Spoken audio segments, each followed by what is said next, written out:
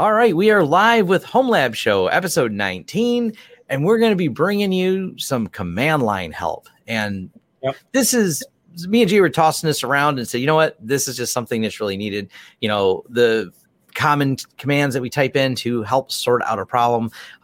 Jay's covered this before on his channel with awesome Linux tools. So we just call them awesome command line tools. And these are the things that kind of will help you along your journey because you're kind of wondering how much space is on the hard drive. What's the command for that? Or each partition or however you have it configured. But so that's what's going to cover in today's episode. And let's have some fun with this. Yeah, absolutely. We want to first give a shout out to our sponsor, Linode. And we've been using Linode to help deliver this show to you. So if you visited the homelab.show, downloaded this podcast, you have pulled it off a Linode server set up by Jay. He's very familiar with Linode. I've been around their service for a little while now, so I'm pretty familiar with it. And they keep on coming out with new features, which is pretty cool too. And they have all kinds of things like one-click deployments, or you can just set up your own Linux instance manually if you prefer that, or if that's the only way to do it for that app. Basically, whatever you could think of, you could create a Linode instance for that. They have support for containers as well, object storage. They have built-in domain management. So they have pretty much every tool you could ever want. Yeah, it's a nice way if you want to test something out as much as we encourage people to do everything and learn how to do it from the command line, build it up. Their app store is actually pretty cool. We were discussing that just last night, how easy it is just to go deploy something that you want to test. And it's great. First, you want to know the end result. Is it a product I want? Because if you spend a lot of time learning it and you're like, well, in the end, it's not the thing I wanted to use, or it doesn't fit my use case. Hey, at least with you can just destroy it and start over again. And Linode makes it really easy. And we're going to make it easy for you. We have an offer code down below from Linode to get you some time on their servers to get started on there. It's a pain-free sign up. So if you're interested, go ahead and click the link below. It's in the show notes. And thank you for Linode for sponsoring this video. Or really podcast. Yeah. You keep saying videos too every time. Yeah. It's video if you're watching. Yep. On the live stream. All right. Where do we start on this list of tools? And I realized, as soon as the show started, I mentioned to Jay 1 minute ago, I said, there's at least one of them not on our list that we forgot, but we'll give them a couple honorable mentions here. Is someone already in the comments said Lolcat and Cowsay. They're not useful tools at all, but I will throw them out there as awesome tools. Probably it was the other one called Toilet, where it does a little ASCII stuff. I think there's a couple of them. They're off topic, but if you're not familiar with Cowsay, it allows you to draw a little ASCII cow, and the cow can say things. I actually have a tutorial on my channel, oddly including Cowsay, where I talk about how to pipe things through the command line. And piping is one of the functions used in Bash, where you take the output and pipe it through to another system. And I think if you're not sure what to do, Cowsay is an easy example of how to do it. So it's not as much an awesome tool, but at least it gives you some entertainment if you are playing with some of these tools. The rest of the tools are more serious after this, though. Yeah, an honorable mention I'll give, and this isn't really a tool, but it's just an example of you could do pretty much everything in the command line. Like somebody who had a lot of time on their hands decided to port Star Wars Episode 4 to ASCII. Oh, yeah. I don't know the command off the top of my head, but it literally, you could just Google it. Obviously, make sure it's a safe URL. The URL, I thought it included Blinking Lights in the name, if I'm not mistaken. But it's literally Star Wars Episode 4 in ASCII. And I really don't want to know how much time that would have taken to complete. Yeah, there's also one for DNS. It does a series of DNS queries through trace. I think it's DNS lookups via traceroute, and it will kick out some fun ASCII on there. But all right, before we get too off topic, that's those are definitely, there's a lot of fun. I'm a big fan, because of me being an old school computer person, of ASCII art. So I have a soft spot in my heart for it. But let's get with the real tools, things that need to be done. Where do you want to start, Jay? So what I'm going to do is talk about two text editors. And as an aside, I set up a few short URLs for some of these, because we have videos for some of these between Tom and I, or maybe we don't, and we should, which is where you guys can come in and let us know if there's something you want us to cover in a future episode of this podcast, because some of the things we're going to mention might actually get you guys thinking. And if you want to see a video on something or an episode of something we didn't already do, then pretty much anything we mention here is fair game. But the short URLs will help you find some of these. So the first category is a category of text editors. I have two. You're probably going to think that I'm going to mention Vim and Nano. If you thought about. Vim, you're right. Nano, it can get an honorable mention. I think it's fine. It's really simple, but I'm going to give you guys another text editor in its place called Micro, which is really cool. You can essentially just download it. You can even curl it, although I don't really like curling things. I don't like that being a habit. But it's a very easy to use text editor, maybe a little bit more advanced than Nano, and it could do some of the things that Vim can do. But Micro is a really good text editor to start out with if you are just kind of getting your feel for the command line. And I have a video on my channel. For those listening, all you have to do is, and this is very easy syntax, it's linux.video. That's the domain. And in this case, it's linux.video/micro. So that should be very easy for someone to know. We'll have it in the show notes as well if you want to see a video on that. Now, Vim is my favorite text editor personally. I think early in my Linux career, I was kind of oppositional towards Vim because I'm like, it's just too complicated. I could just open up Nano and it's quicker. But once I saw some colleagues and what they were able to do with it, it actually wasn't as hard as I thought it was. And you don't really have to learn everything about Vim. You could just focus on the things that you want to use, like copy and paste. Maybe that's all you really care about, opening files, saving files. And I have a video for that at linux.video/Vim, and that gets you to a playlist of a bunch of videos there. I don't know how many, like 5 or 6 or something like that. That'll teach you Vim if you don't already know it. But Vim, and like Tom and I were actually discussing before the show, Vim is everywhere. So it's one of those things that even if you are on a server and the package base is just totally borked and you can't install anything, chances are Vim is already there. So you could just simply go into Vim, and if you know the basics at least, then you're in really good shape. And years ago, when I started in tech, it was just Vi, not Vim, not the enhanced one, but their commands are close enough that you can figure it out. It's when I had to deal with, and way past its end of life, people still had an HPUX and some old AIX servers that I used to administer starting in the 90s, but they were still in use in the 2000s. But that was the only editor available on those systems. And it's why it's one of the reasons it is a learning challenge, but there's also some different games you can play with Vim. Literally, if you type in like the Vim game, there's someone who teaches you some of the commands with the game. So there's ways to make your life a little bit easier when it comes to learning it. But I do recommend it. And if you get really extensive in it, there's one of the reasons Vim has survived so long and being one of the really among the oldest tools in the Linux and Unix world is the modern versions allow a lot of plugins. So if you're doing different types of code lookup and things like that, it becomes a very enhanced editor for things. So I really encourage people to learn that and watch these tutorials on it. We're not going to probably do an episode on Vim because an episode on Vim, it's very visual. So watch these videos on it for help on that. All right. Yeah, totally agreed. And the thing to keep in mind throughout all of this, because I get a lot of people ask me, how do I memorize all of that? And it's not just about Vim, whatever it happens to be, what the subject is. Just memorize the things you care about. You don't have to know all of Vim. If you go in thinking you're going to learn every aspect of Vim, you're going to be defeated because there's many more features there than any human being will ever be able to memorize. So just memorize things that matter to you. Copy, paste, like I mentioned, opening, saving files, you're good. And then if you get into plugins, that's fine. But so those are text editors. Vim and Micro are the two that I listed here, and Nano gets an honorable mention because that I have run into a few situations. Yeah, it exists. I've run into a few situations where I can't remember what distro it was. Vim was not there. I'm like, whoa, but Nano was. So it could be one of those things too. It could be a runner-up. The next category is resource monitoring, general resource monitoring, things like CPU, RAM, and such. And the first pick that I have here is HTOP. Now, I don't have a dedicated video on that. I've covered HTOP in several different individual series on Linux distributions. It's usually something I show in quite a few videos. So I'm not really sure which one to point you to, but HTOP, it has replaced top for me. Top it's been the go-to command basically to see what your resource utilization is. It's been the default for probably decades, or I don't know how many years now.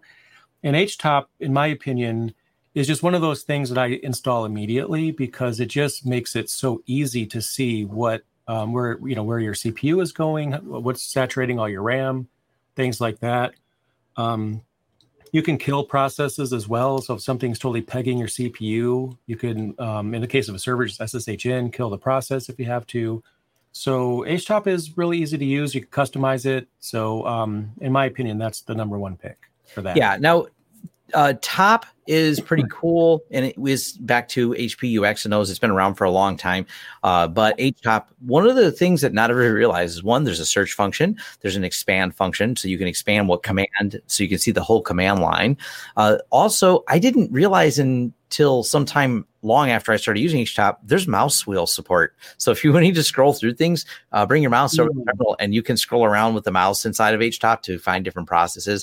But being able to search and send the kill commands to kill or look at different processes, HTOP's not just a replacement, but an enhancement over Top, especially when you're just trying to hunt down a process in there, filtering for a specific process. And when you're doing monitoring, you're just trying to figure out, kind of like Jay said, what is really hogging the resources. It's very helpful. It's also really cool, as me and Jay have sometimes screenshotted, when we're rendering something and we get to see all the cores in use. That becomes kind of fun.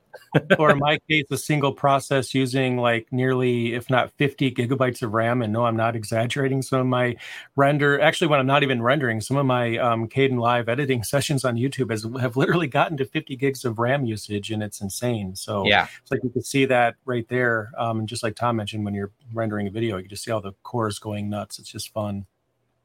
Yep. Another one. I'm sorry, go ahead. No, I just want to say, let's talk about, do you have a pronunciation for it, or is it just BPY Top? I think it's BPyTop because it's written in Python. Got it. Top written in Python, first initial B. So BPyTop.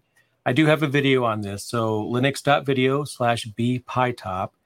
And I kind of put this right up there with HTOP. It's almost like a more modern, actually HTOP is fairly modern itself. It's just prettier. It's the Python prettier. It's got a little splash screen that comes up. You can disable that. And I make that available on all of my systems. HTOP as well. I have both. HTOP is still muscle memory.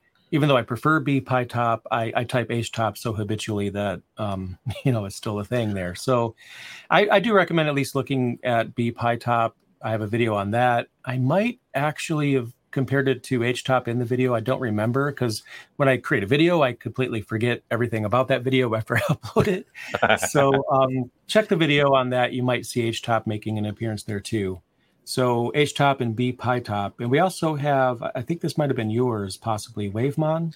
Yeah. Now, I've done a video on Wavemon, and this goes back into the networking side of things. So we have it. Is it a resource monitor? Is it a network monitor? It depends on what you consider an SSID.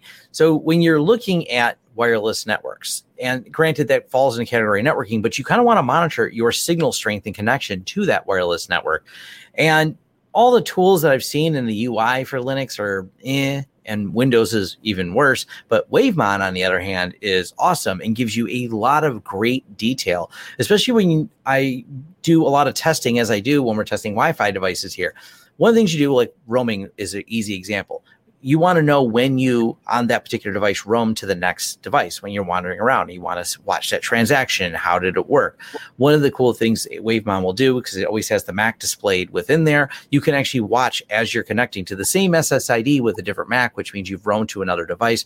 And it just gives you some good granular data for signal strength, interference, retries. Retries are one of the things you're trying to watch, and it just puts it all on the screen, all through the command line. One of the reasons I like through a ncurses command line is because compared to a UI, one, it's just kind of concise and easy to read. Also, it works over SSH. So if you have a device, let's say even a Raspberry Pi, and you connected a Wi-Fi adapter to it, or using the Wi-Fi adapter within a Raspberry Pi, and you wanted to monitor a remote site and just see if there's something causing problems when wireless drops, being able to quickly SSH into that device and have that on the screen, cool. I have the stats. I have the information. I can see if there's something or some type of retries going on. And especially when you're tracking an intermittent connection problem, when you can't be on site all the time, but you can leave something on site that you can remote into and see what its wireless is. Wavemon's been kind of an invaluable tool for that. I don't think it really has an easy parity with anything else. I don't know, like I don't even know if it has a close second in terms of all the info it displays. But it's one of those things. Ain't broke, don't fix it. It's apt-get install Wavemon on Debian-based distributions, and of course, it's supported outside of Debian. Whatever distribution probably has it in there. Yeah, I probably should have put that in the networking section. But yeah, but it's a great tool. I don't think I knew about this one. So some of these that Tom brought up in our pre-show, it's like, yeah, I'm going to be adding these to my Ansible, make sure all of my systems have it. I think that's one that's, at least in my systems with Wi-Fi, that one's going to be on there for sure. The next category is resource monitoring specific to disks, like storage, how much, what's eating up all your space, things like that. Now, the first thing is easy. I think most people know this one, but if you're super new to Linux, you probably don't then. df-h. That's the command, and that's built into, I think, every distribution I've ever used. So you shouldn't have to install anything. -h is for human readable, so you see megabytes, gigabytes, and things like that. Just makes it very easy to understand. Now, the downside there is you have to kind of, but there's also du-h as well. So df-h is going to show you like how much space you actually have free on your for each mount point. For each mount point. But once you understand which mount point it is that's full, you can use du-h, disk usage, du-h in that directory, and then you'll find out which directory is the largest one, and you can drill down. Now, the issue for that, for me, is that it's a little time consuming depending on how many directories deep the problem could be. Yes. I like to use ncdu, which stands for ncurses disk usage, I believe. And that is almost never installed by default on any Linux distribution. So what I tell everyone is make that one of the first things you install. And here's why. If your disk is 100% full, you're not going to be able to install ncdu because your disk is 100% full. So how do you install something when you have no space left? So make sure you install it before it becomes a problem, because running it after the fact, if it's full, is not easy to do. But ncdu allows you to traverse your file system. So it'll scan your file system. I use -x as a argument there because that makes it so that it doesn't search for any like network storage devices that you might have mounted. So if you have like, at a company, for example, a 5 terabyte mount that's mounted, but your problem is on the local file system, it's just going to be a complete waste of your time to have it scan a network file system. So I use -x unless I do want to scan that file system. So once it's done, you basically can just traverse the directory tree. It'll show you like which directory is using the most space, and it orders by space from the most to the least. And then you could just press enter to select a folder. You just use the up and down arrow to select a folder. And then when you're inside a folder, you can actually, I forgot what it was, you can actually delete a file in there if you have to. So if you find a really large file, you really don't need it. In my case, one of my other companies, I don't know if I was in a good mood when I was working for this company this day, but somebody basically downloaded a bunch of stuff to the home directory, and the home directory wasn't on a different partition, so the server was just out of space. So I went in that person's home directory. I just flat out deleted that folder. They're not even supposed to be putting anything in their home directories anyway on that server, and that, of course, cured the problem. Just ran ncdu. I saw it was that person's home directory. I saw what folder it was. They just untarred something they downloaded from the internet that was really huge, like source code, I think it was, like a big blob of source code they just extracted. So ncdu, for me, is just indispensable. It's just great. Yeah, one of the problems that we've run into a lot is people set up servers and they may not put in a maintenance plan or a proper log rotation plan, and they don't take into consideration the fact that there's a finite amount of space on this particular server. And that's actually a freaking problem solving, is jumping right in. And those tools are like, it's crazy. It is for all the problems we solve. I got to say, I've solved that one a lot for people of like, you're just out of space. Like that's like, I can't get this thing to work, or it's behaving improperly. If you're not familiar with one of the rules in the way Linux works, there's the 95% rule is probably what I'd call it. You can only get the drive 95% full for user operations. It forces the last 5% only available to root. So things running as root are still able to function, but anything running in user space stops at 95%. I believe that's still true in all modern distributions. Am I right, Jay? Well, I don't know, because I haven't seen that happen ever. So it might be whatever distribution you were using might have that. It sounds like a good rule to me.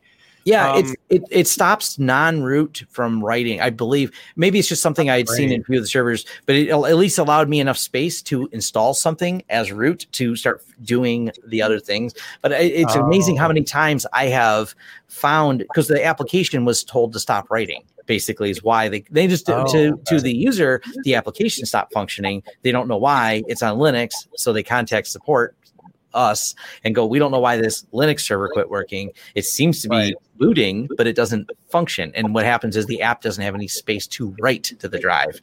So right. I think it could be a default in a distribution that you might have used, but it seems like a smart default. What I have seen is that the space would be full right up to 100% when this happens. And not even root can write anything because there's not even a single byte available to write to. Now, obviously, you should probably consider var log being on a different partition. I mean, I'm just saying that could probably help that a lot, because if an application goes out of control, and normally this app doesn't even write that many logs, but when it goes out of control, I mean, it's just going to be spitting text out like crazy.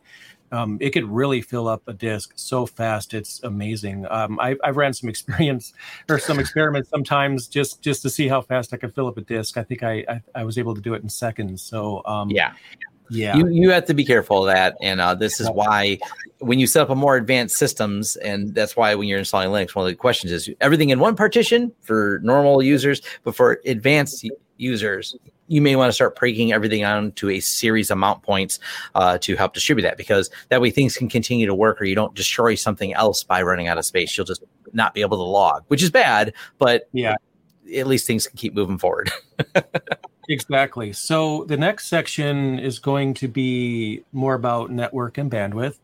I'm going to mention one myself. I think Tom's going to be the star of the show here, because I'm kind of lame when it comes to this. So I literally, if I have a problem, I have pfSense, I have all these different things, and I just open pfSense. I see the traffic graph going crazy. I know exactly where the problem is. Probably my kids playing online games. Let's be honest. That's usually what it's going to be. But I think having the command line tools are great, because, what if I'm not able to log into pfSense, or I don't have anything like that I can use? The one I'm going to mention real quick it's an easy one, speedtest-CLI. And that's a good way to just get a quick speed test if you want to see what your bandwidth is like. Don't even have to open up a web browser. And one of the reasons why I like this is that it's really useful to traverse your network. So if you have a problem where, let's just say, bandwidth is just sucky, it's horrible. So you run a speed test and you're getting a minuscule amount of bandwidth there. Is it that server that's the problem, or is it something ahead of it that's the bottleneck? So you can go like one level below that, run speed test. Okay, that's also slow. Go level below that, run it again. It's fast. Okay, so the problem is between the second and third server. Something there is really hogging the bandwidth. You could kind of traverse it that way. Obviously, a speed test is not going to give you an accurate to the byte representation of your speed, but it is going to be able to give you an idea of like where the bottleneck might be, or maybe your internet connection is just totally not getting what you're supposed to be getting. There's always going to be a variance there. So if you get a gigabit internet connection, you're probably not going to get the full gigabit all the time. Maybe it's 800 at one point, 950 the next, but it should be 800 or higher, I would hope. But if you're getting something like 40 and you're paying for a gigabit, well, that's a problem. Right. And on the topic of speed testing, one of the other options is internally. This is a really important thing to do. Does your internal network have a bottleneck somewhere? And that's where I've used it in many videos. We have it listed as iPerf, but technically it'd be iPerf 3. Both work. There's two different ones. iPerf 3 is the newest one, and the command is different. So it's iPerf and then just the number 3 after it. But that command right there, iPerf 3, I've done videos on this. It's often used in all my speed test videos. It is a tool that allows you to create single streams and figure out if the data, at what speed the data can travel your network from point A, system A, to system B. Now, there's a lot of cool things you can do with this. And for example, when testing 10 gig routing on a pfSense, I had pointed out that people who have trouble figuring out why 10 gig isn't working on pfSense Well, there's a few factors. One, 10 gig has trouble with single streams. iPerf, by default, with no parameters added to it, runs a single stream, a single TCP or UDP stream between the two devices. But you can also slice that up into 20 streams or 2 streams or 5 streams. You can throw some command line options on it. And you'll notice at that point, certain devices, and pfSense is included in this when you're setting up 10 gig, can actually handle, even with lower processors, a 10 gig stream, provided it's a multitude of streams, which is actually more relatable to how your internet connection would actually work. It's not like all your data is through a single stream when you're at that level. It's often a series of things. So you have a cumulative bandwidth. But this is where you can do all that type of testing with iPerf and understand your network, because if, as Jay said, if you're not getting the right speed on your internet connection, you also do have to check internally just to make sure there's not something broke within your network, a switch causing a hang up. I think Jay had discovered one client that he was working with that had a old 100 switch in between things. Yes. I told the owner of the company, I told him, I understand you want to fly me out there, but before you buy me a plane ticket, I think I should just kind of look at the equipment and just understand what the capabilities are. And he's like, no, we have gigabit everywhere. We're paying for gigabit internet. We have gigabit devices. It's absolutely perfect. Just go over there. It gives me a plane ticket, and has I think it was Verizon or AT&T, I can't remember, meet me there. And so I get there, and me and that individual, we walk down the stairs to the data center. And as soon as I see the data rack, I told the guy, you know what? I'm really sorry that we wasted your time. I guarantee you there's nothing you could do here. It's a hardware problem. He's like, okay. And then he walked away. Because when I looked at the rack, I looked at, basically old switches that I would find on eBay for probably $15, $20 if I was going for CCNA testing. Old Cisco. I wanted some example switches or routers to practice on that are just 10-100. That's exactly what was in the rack. So I called him up. I'm like, yeah, like I told you, you probably should have had me look at this equipment first, or get someone over here to give me the model numbers, because you have actually most of his devices, other than the PowerEdge servers, were not capable of gigabit. So there's no way that, gigabit internet connection is even going to work. So I basically set up, I redid everything. Had them buy new switches, a pfSense device. Everything needed to be replaced. Even the VPN server was really old. And an iPerf test could have saved you a plane trip.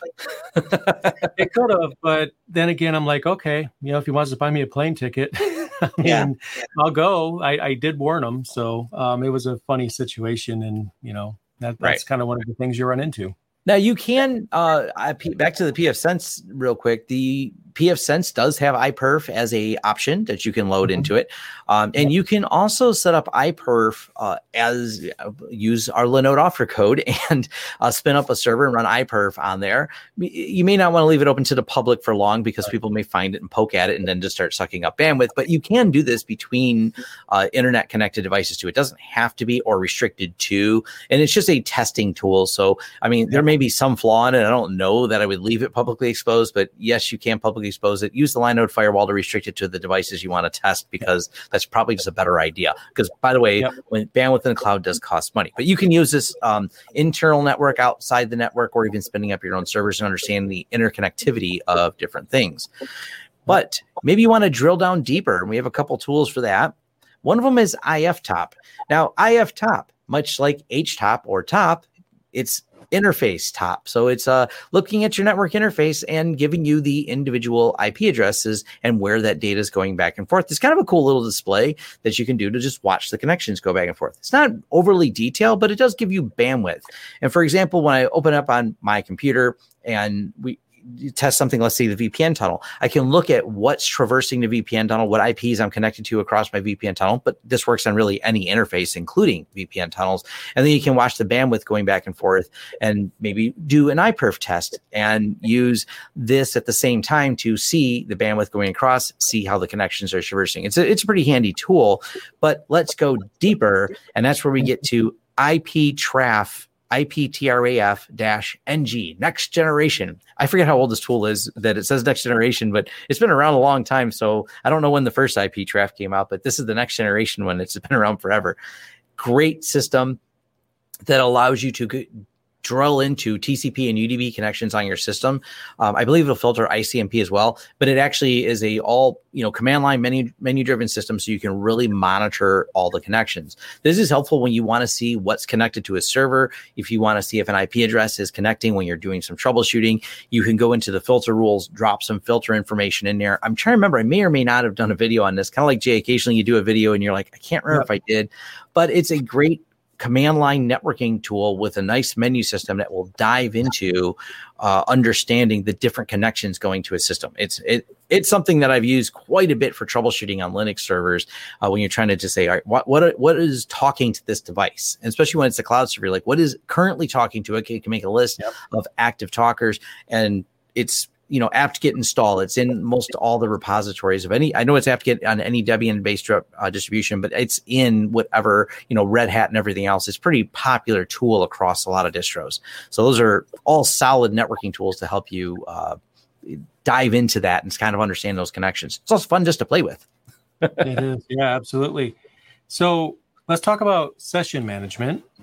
And my personal pick is tmux. I don't think Tom will disagree. In fact, he and I both have videos on this. So yes, I have short codes for tmux. My videos as a playlist is at linux.video/tmux.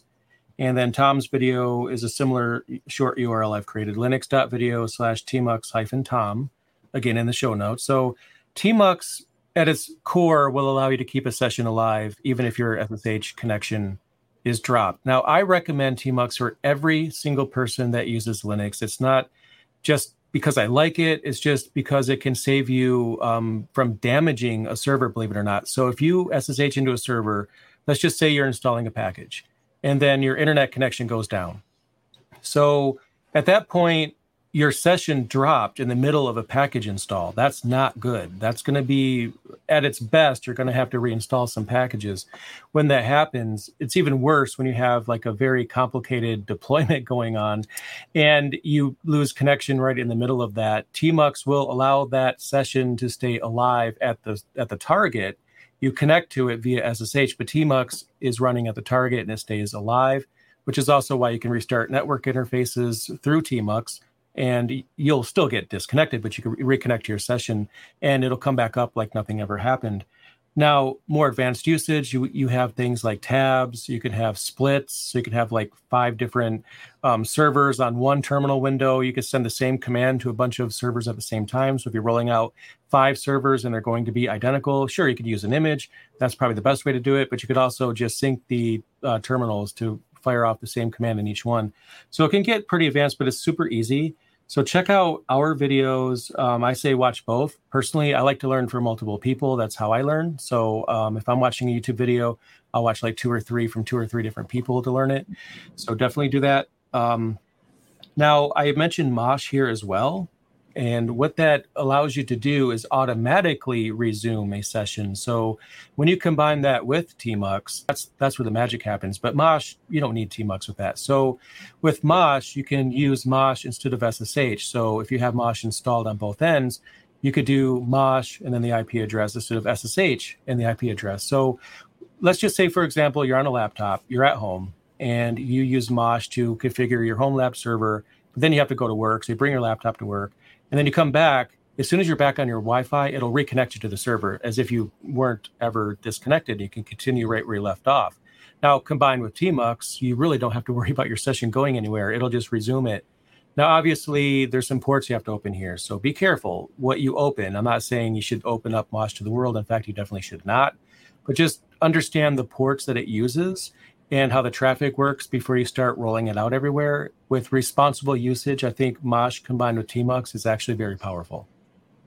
Now, one of the cool things is, let's go back to the beginning here, and we talked about having Vim, we talked about Wavemon, we talked about doing some speed tests with iPerf.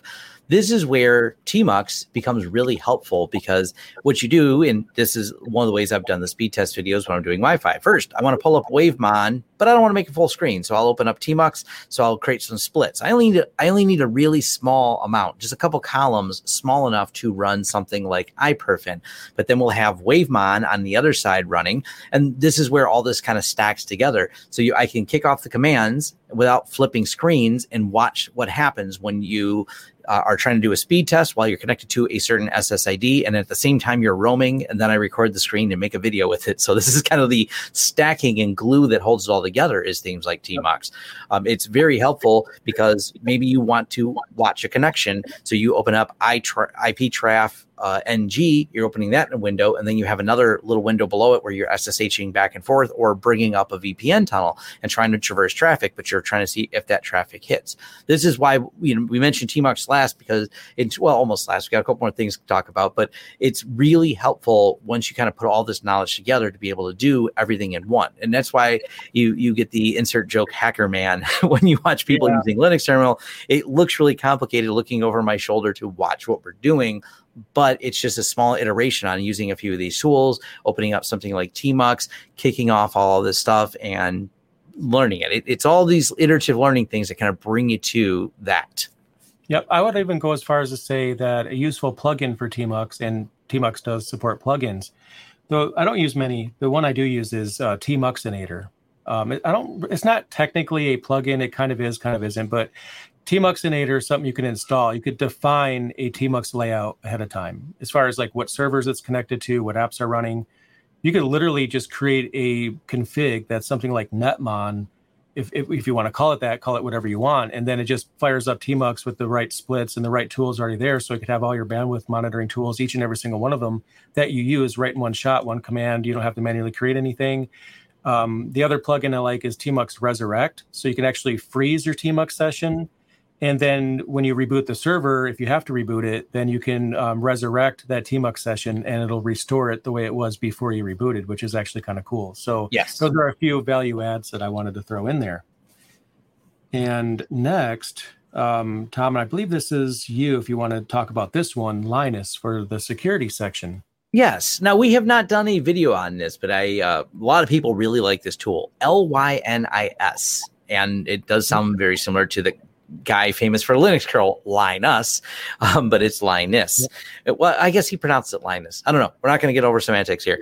Linus is a auditing tool for hardening and compliance testing. If you search it up, it's a pretty neat tool, and eventually me or Jay, maybe one of us, I'm not sure who's going to do it first. We will in the future be doing a video on this. What it does is it just audits for a lot of common settings, because there's a lot of settings you want to use to set up your computer and harden it. And we're all human. That means we skip some settings. But Linus was written by a human to automate all of these. So it is the tool to go through and just say, all right, you've checked all the boxes. You've done these configurations. I wanted to give it a mention because it's kind of cool to kind of get a baseline. It's free, by the way, to start doing some of this. The person that wrote it does offer some type of consulting services that wrote it. So there's actually it's not a commercial product. It is an open source product, and it is apt-get install built in. But I want to mention, because we talked to him a long time ago back when we did the Sunday morning Linux review. He'd email back and forth. Super nice person. But it's definitely a cool auditing tool to at least help understand. Yeah. Linus Tech Tips. I think that's really funny that someone said that. Yeah, that's it'll give you Linux tech tips. All right. Yeah, that's Linus doesn't give too many of those. So not so much. No. I am going to bring up two apps at the same time, and because they kind of solve the same purpose here, and that's having a terminal file manager. Now, I know we don't need a file manager. We can just use all the file management commands. Every now and then it's useful. We have Midnight Commander and we have Ranger. Now, if I remember correctly, I'm pretty sure Ranger is written in Python, and Midnight Commander, I don't remember what that's written in, but Midnight Commander is a little bit more advanced. Ranger is really easy. It's simpler, it has fewer features, but it's just easier to get up and running with it.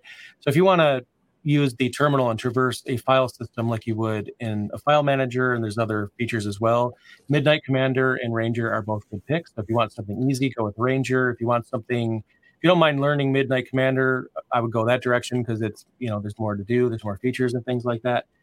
Just classic things that I think everyone should use at least once, even if it's not going to be in your muscle memory, and you might actually like those and find yourself continuing to use them. So one is Ranger, and again, the other is Midnight Commander. So I definitely recommend that you guys check those out. FIO. This is a really handy little file system benchmarking tool.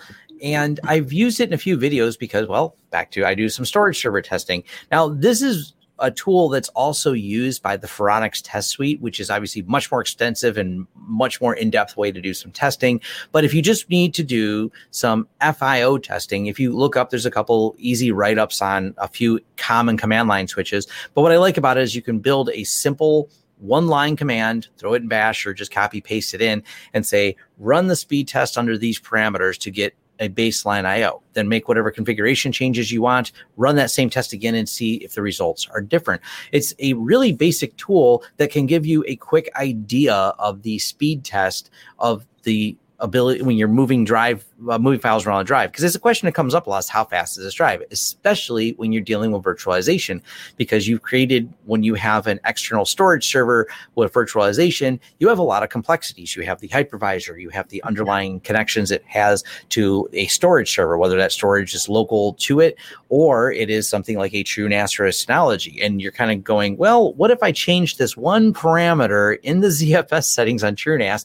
What are the results for this? And this is where you can it's kind of my quick and easy. It's not a thorough benchmark, but one of the things that can be done is it can be configured to the type of workload. Because ultimately, when you do any type of benchmarking, it has to match what the workload is, like a database with a lot of small writes, or you're just moving large video files. But you can tune, when you learn the FIO system, to say, move these big files, move 4 big files at once, or 1,000 small files, or 1,000 big files, whichever makes you happy. But you tune that parameter, and then you go back and start tuning your storage settings, and you can just keep running it until you get the more optimal result. It's just kind of one of those easy things that not everybody knows about. That, how fast does this drive? And that's a loaded question, of course. How fast is it doing what task? But that's where FIO has been something I've used quite a bit to start understanding with the different parameters. I'm working on a much more in-depth video on that topic, but right now it's at like a 2-hour length of explaining some of that. I think I need Wendell to help me bring it down to something like that. Tuning storage servers is an art form because it comes down to what. But either way, FIO is a great tool for sending you down a rabbit hole you may not return from when it comes to benchmarking drives and wondering what minor changes ripple out to big effect. Absolutely. Yep. Yeah. I think that reaches, sipcalc. Yep. This is something from the command line that's kind of fun. Sipcalc 192.168.0/24/22/23. I have at least one staff member that has everything committed to memory. Like, he can subnet and tell you the different splits of everything and where the gateways always are. He does it in his head very, very well. I don't. So it's handy to have something on a command line in case you wanted to know when someone goes, oh, it's a /29 or if that is something you don't deal with every day. I deal with it enough that I don't think about it much, but I know there are times when I may get stumped and I'm like, okay, this is handy to have on the command line when you're doing it. So Sipcalc will just do some calculations, tell you if it's a private address space or a public address space. In case you're new, it's a handy little thing. I'm going to try that one out. I was using ipcalc, but I don't recommend it necessarily because depending on the distribution you're using, it's a completely different program, unrelated on one distro versus another. So if I tell you to go install ipcalc, you're either going to love it or you'll get the other one. I can't remember what the other one does. Same name, different app. I think this is probably better, the one Tom mentioned, because Sipcalc is Sipcalc. So they seem to do the same things essentially. They display a little bit differently, so they're not like just the same app. But obviously, there's some name collisions, as Jay pointed out with the other one, so that can sometimes hamper things. Now, I think that's all we have for the tools. But we do have an announcement. I don't we have any. That's the bottom of the tools. There's one more that I do want to mention, though. Actually, before we get to the announcement, This one's easy. And this doesn't qualify as a command line tool because I was going to skip it. That's why we were thinking we were done. But I kind of went back on that because memtest 86 is very, very important for every with a hardware device because, and this is kind of the reason. When you have memory issues on one operating system versus another, for example, let's just say you have a server that was running Windows Server, physical server, and it was totally fine. you got some error messages, but it's Windows, so you just kind of cancel those out. Think about it. Then you go to install Linux on it, and it just won't install, or it does install and it just doesn't operate right. Linux does not handle memory issues very well at all. And a lot of times when I have someone switching from Windows to Linux, whether it be a laptop, a desktop, a server, doesn't matter, they'll come back and say, well, Windows was fine. Why doesn't Linux work? Well, you have bad RAM. And for some reason, the area of RAM, Windows is able to work around that. Maybe sometimes it doesn't. You'll get some error messages, but Linux just kind of throws up its hands. I recommend running Memtest 86 on all pieces of hardware that you acquire used. Again, whether it be a server, desktop, laptop, doesn't matter. I would even go as far as to say run it every year. Just make sure you have no memory issues, because you'd be surprised how many times I've had people complain about Linux just to find out they had a hardware problem, specifically with memory, which is a very common one that comes up, especially with used pieces of equipment. So yeah, Memtest 86 is not a command line utility. It's a, kind of like a live ISO image you can write to a flash drive. Unfortunately, they've gone a little commercial so far. It's still free. It still works. They have some paid features now, which I never thought I'd see, but it is what it is. It works, and I use it a lot. I highly recommend everyone do that when they have a used piece of equipment, so at least you know that you don't have memory issues. All right. That's important. Running in hardware troubleshooting is still a pain. Nothing you have to do in the cloud servers, though. You don't have to run Memtest in the cloud servers. That's their problem. So that's their problem. +1 for the cloud servers. But all right, now the announcement we wanted to make. We want to hear from you. That's the announcement. I threw a link that's in the live chat here. And if you're listening to the podcast, it's going to be in the show notes and it'll be live on the website. We are doing a feedback form. We want to hear back from you. We would love suggestions, comments, questions, concerns, or just say hello. We're putting this together. And one of our goals is going to be to do just a Q&A episode. So if there's enough questions in there, we will summarize all these up. And of course, we'll be joined by the live people here, which, by the way, thank you. There's 150 of you here right now, just about. So awesome that there's that many of you here, but we'll do some Q&A sessions. That'll be a future planned one we'll do. We want to answer the questions. We'll go through them and make sure we're covering the things you want to know about building your home lab and getting started in this. There's so many questions. And I know some of them may have scrolled by. When we do these live streams, we do as much as we can to answer. And thank you to all the community members that are here that do answer a lot of the questions for people that are asking while me and Jay are talking about awesome Linux tools. Yep. And for those of you in the live stream, if you're getting a permissions error, we will have it fixed. Just bookmark that link, try it later today, and you'll be fine. Yeah. Okay. Yep. We didn't do testing before. Me and Jay tested, and I realized I gave Tim permission. So there will be a permission fix that'll be happening as soon as we're done with this. Yeah, but it'll be on the website. So for those of you that are downloading this podcast and are not listening live, this problem has been solved by the time you hear it. Everyone that is listening live, check back later. It'll work. Yep. All right. Well, thank you everyone for joining us. Thank you everyone for telling me I have a permissions problem. This is why we, doing things live can be so much more fun than, doing it in post, because we're going to fix it in real time. We heard you, and I'm going to go click fixing that link right now. So, all right. Thanks again, everyone. And links will be in the show notes. See you next week.